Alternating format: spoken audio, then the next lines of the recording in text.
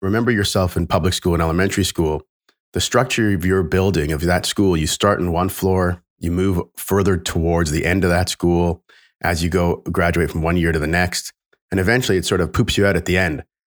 That hasn't changed in 50, 60, 70 years. The educational system, the physical buildings, forget the actual curriculum, just the buildings themselves haven't changed. So how can we expect to educate our kids in a different way when all their settings and where their schools are in the city and what the school actually provides is so stagnant? Welcome to Transform It Forward, the podcast that gives you an inside look into the before and after some of the world's most effective transformation processes. I'm your host, Paul French. Moving the needle when it comes to developing city infrastructure isn't always easy. It's a balancing act involving multiple stakeholders, competing interests, and innovation doesn't always win. However, today's guest is here to remind us that Rome wasn't built in a day. Alon Marcovici is the managing director at City Age, a global platform where leaders meet to build the future of our urban planet. We discuss strategies for driving innovation forward in today's modern cities and how to adapt new perspective on growth and development for the future. Enjoy the episode. Thanks for joining me, Alon. My pleasure. Thanks for having me, Paul. So if you don't mind, just take 30 seconds and tell me what City Age is and what your vision is for it. Well, City Age is a 10-year-old company that started with the idea that people are not putting enough attention on the issues, the massive trends and issues that are happening around our planet that are impacting cities. Our purpose is to connect, engage, inform, and mostly inspire leaders and decision makers across a variety of industries: government, private industry, the investment community, and the creative and academic class. And I think, philosophically, we believe in quality over quantity, being action-oriented, solution-focused, and being flat in terms of parity with the audience and panelists. That's kind of who we are. Where we're headed is, it's fun to think about that because we're at the bottom of the hockey curve right now. We're just about to grow rapidly, I believe. I was fascinated by the top 10 list, which are, obviously a great summary, but way more than you could possibly say grace over for all of us at any one given time. How did you get to that list? And how do you, as you're looking at interaction with investors and intellectuals and cities, how do you try to help them prioritize?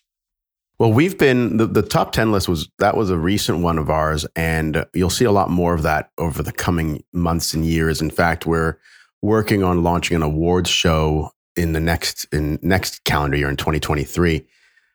What is important to understand around our top 10 or any of our content is we try to focus in on specific themes that are of the utmost priority, and not just airy-fairy ideas, but actually items that can be actioned and issues that can be handled and solutions that we can find to help improve our cities in the future. So what we do is our first criteria for any topic is how big of an audience is this? How big of a real issue is this for city builders, for leaders in cities and government, and also in states and federal and national, on the national scale? We work on, we have a great content team, a great team in general, but a great content team that puts together ideas around what makes the most sense in terms of who in the country and internationally as well is actually putting solutions in place. And then we work on that till we whittle it down to get to a top 10.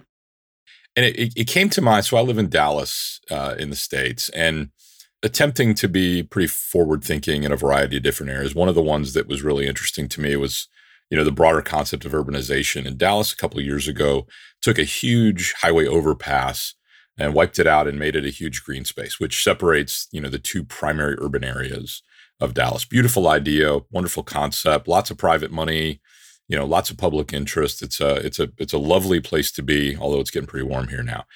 But that was all they did.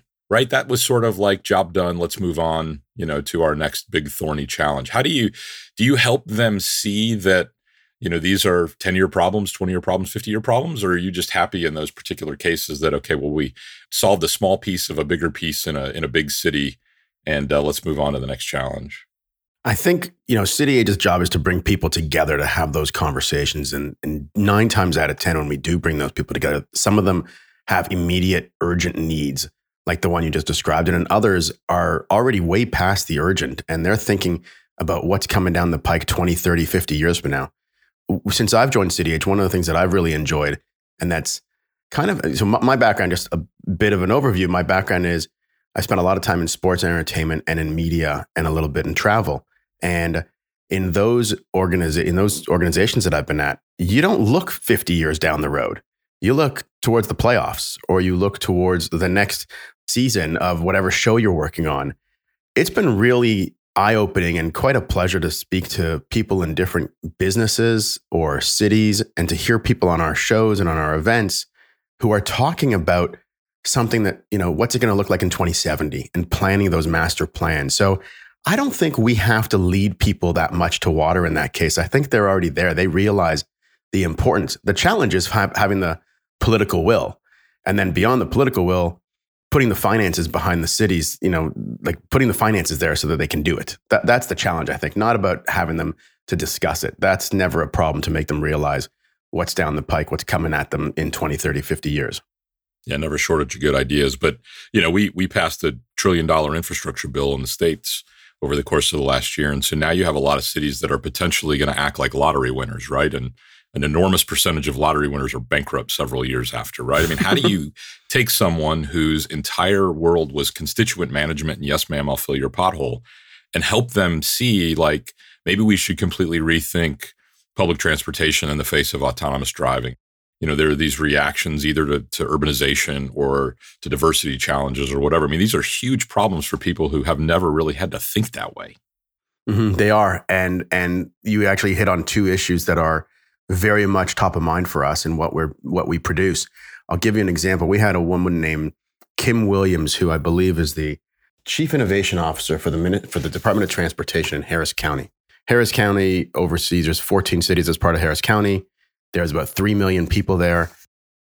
It's growing to 7 million in the next 20 years. She is looking at, we had her on the podcast, and what you just described is exactly what she's talking about. How do you innovate in a world where a business that has really been quite staid for many, many years, transportation, public transportation, one which cannot turn people down, unlike private business, how do you fix that whole system in fixing it in real time and preparing for something 20, 25 years down the road? So there's that what you just described about transportation is a very real issue.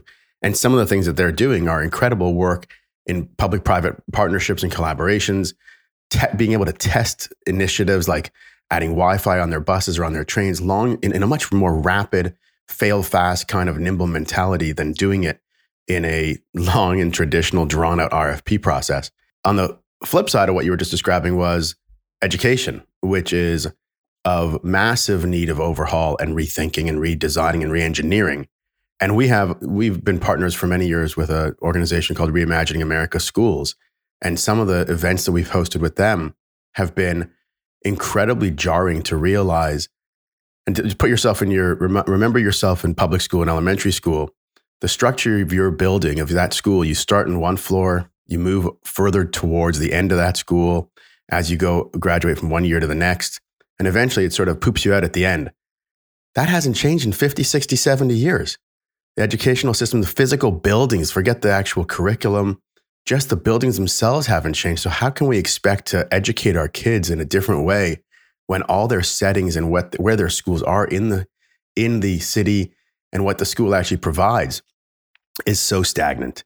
So the way we're trying to, long-winded answer to your question, Paul, is the way we're trying to handle it is by bringing some incredible minds like Reimagining America Schools, like Kim Williams, bringing them to our events and our podcasts and to our content and sharing that and bringing the right people to the table so they can have real dialogue about that, not just listen to a panel discussion. Well, it's an interesting thing, right? This is going to sound political. It's not intended to be.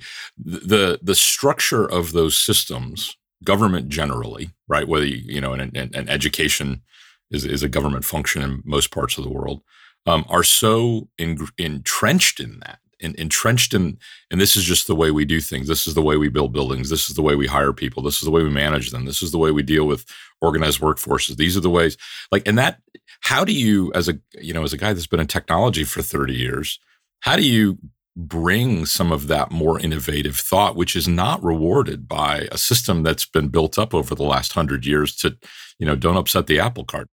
I think you just got to be bold. I think it's that simple. And maybe I'm oversimplifying it, but I think when you put a big, hairy, audacious goal in front of people and show people how it's able to be done, how it's been done, even on a small scale, they realize that they have an opportunity that they may not have realized they had beforehand. And I think sometimes we do have to start small. We do have to do a bold initiative in a small setting. In my opinion, university and college campuses are some of the best opportunities for us. They're basically mini cities on their own. And if we can make changes there at the campus level, we can then extrapolate that into a little bit, maybe a neighborhood. And after a neighborhood, maybe you get a town or a city, and it just grows that way. I think you just have to put a really challenging, ambitious goal in front of you, try it, be successful on it, and then spread the word from here to everywhere. That to me is the first step. Otherwise, it's so easy to get stuck. It's so easy to get stuck. I was in Boston a few weeks ago. I took my kid to I'm Canadian, so this will make sense once I tell you this, Paul. I took my kid to an NCAA Frozen Four hockey games, and which flew down to Boston. And I was reminded of how I was there maybe 30 years ago during the Big Dig. And they had a great billboard right at the Big Dig, the main area where it was a real horrible traffic zone. And the billboard said, "Remember, Rome wasn't built in a day. If it was, we would have hired their contractors." And I love that billboard for so many levels. And one of them is simply because it humanizes what we're trying to do in cities. Like everyone who's stuck in traffic, swearing to kingdom come at that moment, pissed off that they're going to take an extra 30 minutes, that this road turn change, that no one's working on that block where they've closed it off. Everyone in that moment, when they see that billboard, can for a second breathe and realize, oh yeah, we're trying something new here. This is important. It's for the betterment of all of us. I think we have to keep that in perspective and keep that in mind more often than we do. I, in a similar time frame, remember being in a taxi coming out of Logan and watching the water leak above, thinking, "Oh my God, what have they done?" So it's good that it's finally done. No, I think it's interesting, but you go down probably the most important path, and now that we've done this, these podcasts 30-ish times, two things really, really come to the forefront of the ones that tend to work, right? You have to change the culture. And you have to have a really great change management process so people can understand, like, hey, at the end of this is what this is going to look like if everybody, just sort of grabs arms. And that takes just spectacular leadership. And we look at, in some cases, again, not to be political, we look at political leaders as the answer, but they're not the ones that actually make that happen. And historically, the best and the brightest, very honestly, have not chosen to go to government. They've, become entrepreneurs out of Stanford, and they've, built amazing things at MIT or, revolutionized something at McGill. And they don't go to municipalities or even to states. So how do we create an environment where those best leaders, the biggest minds, will come help to fix these problems and lead us all there? Well, it ain't going to happen overnight. That's for sure. I think it's not that different than how we create environments for our organizations to get the best and the best. And I think part of it is, you need to attract great talent, and in order to attract great talent, you need to have a great culture, and you need to be a great place to live. So if again, this is a bit of a chicken and the egg, of course, but if we can concentrate on being a place people want to live in for all the reasons that we live in general, and we add good, let's call it great digital connectivity, then I think you have a shot at attracting the right people. The world of work is changing more than it ever has changed, probably, and as a result of that, I think we have the opportunity to rethink what it means for someone would constitute as great talent to do something at scale, as opposed to doing something for, I guess just for him or herself, but doing something for the better good. I don't have the solution to that beyond the idea that we are all in it together. And I know that's going to sound hokey and airy-fairy. But there are cities that are producing incredible innovations and changing lives for millions of people. And we need to put a lens on those cities a little bit more and showcase what it means to be a great place to live, and what it means to be a well-running city, so that we can actually have people attracted to that industry. I don't think it needs to, and I know that you said earlier, avoiding being political. I'm very apolitical, and I'm nervous about the polarization of this. And I would really like to believe that cities can just look at themselves, and the people who have an opportunity to work in leadership positions can look and realize that it doesn't matter which side of the aisle they're on. Everyone's living in that city, and they're all in it together. Realistically. It's hard though in the world that we're now living in, that there is no way to say, put your affiliation on the shelf. They don't look at this as a red problem or a blue problem or whatever country you're in. They look at this as this is all of our problems. But right? Isn't that horrible of us? Like, I agree with you. I mean, like we inherited a worse world than our parents inherited. We haven't helped it, and it just feels like we're just passing the buck if we're now saying, we're out and let's give it to our kids. And yeah. I hate, I've got two boys. I've got an 11-year-old who wouldn't dare not put something that belongs in recycling in recycling. Wouldn't dare put it in the wrong spot, right? He turns the lights off. He does all the small little things that an 11-year-old knows to do in order to try to be good for society and for the world at large.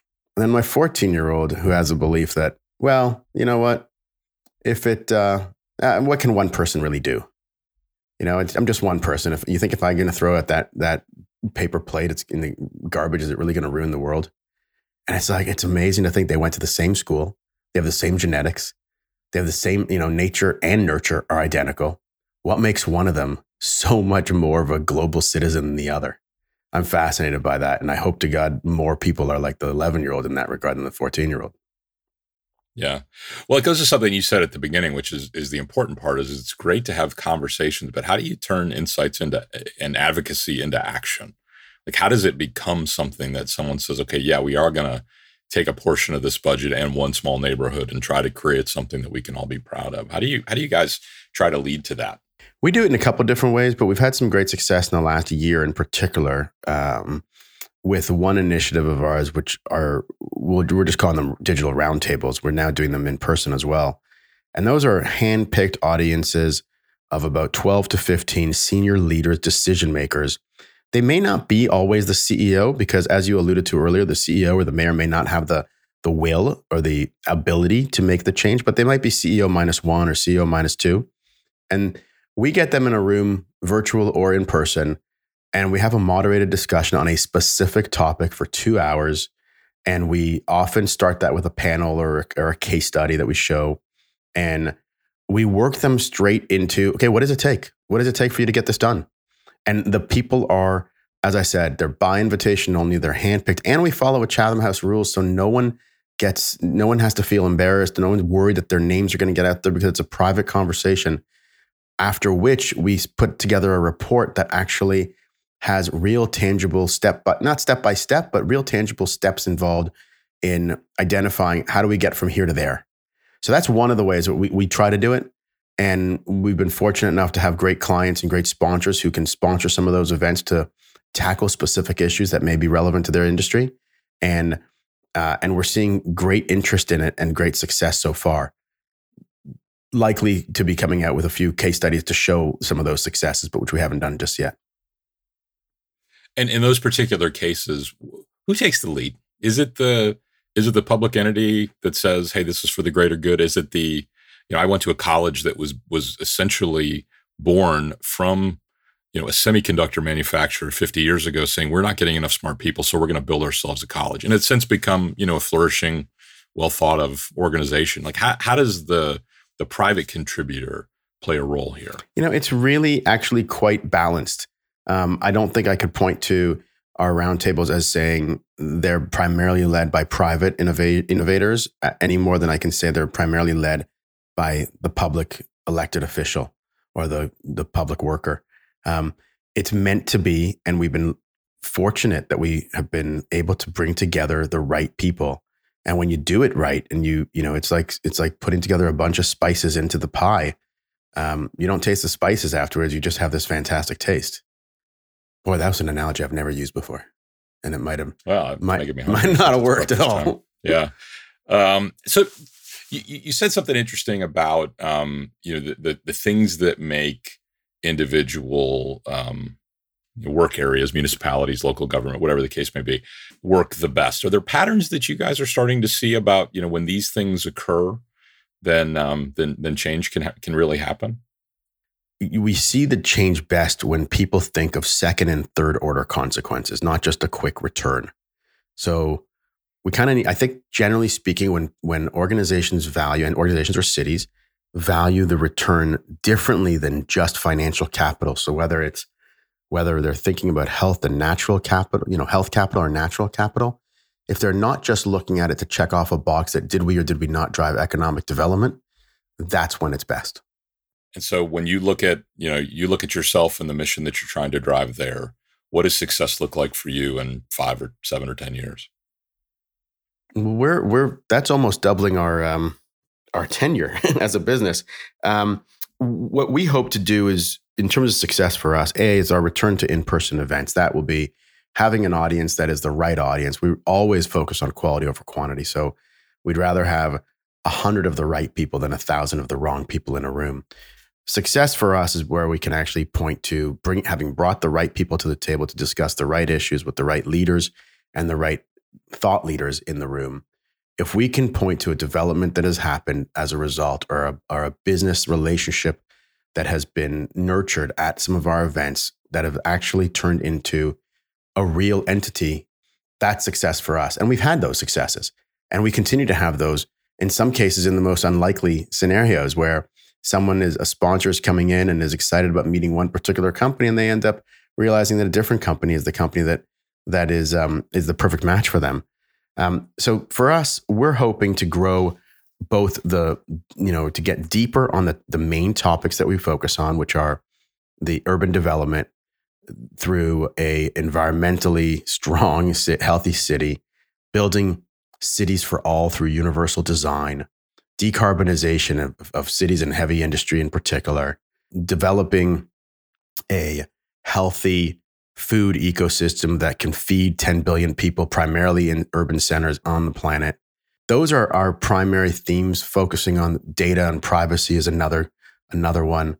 So if we can bring those people together in small settings and large, introduce even larger scale conferences, and shine a light on the people and organizations that are doing great work today to solve tomorrow, that's success for us.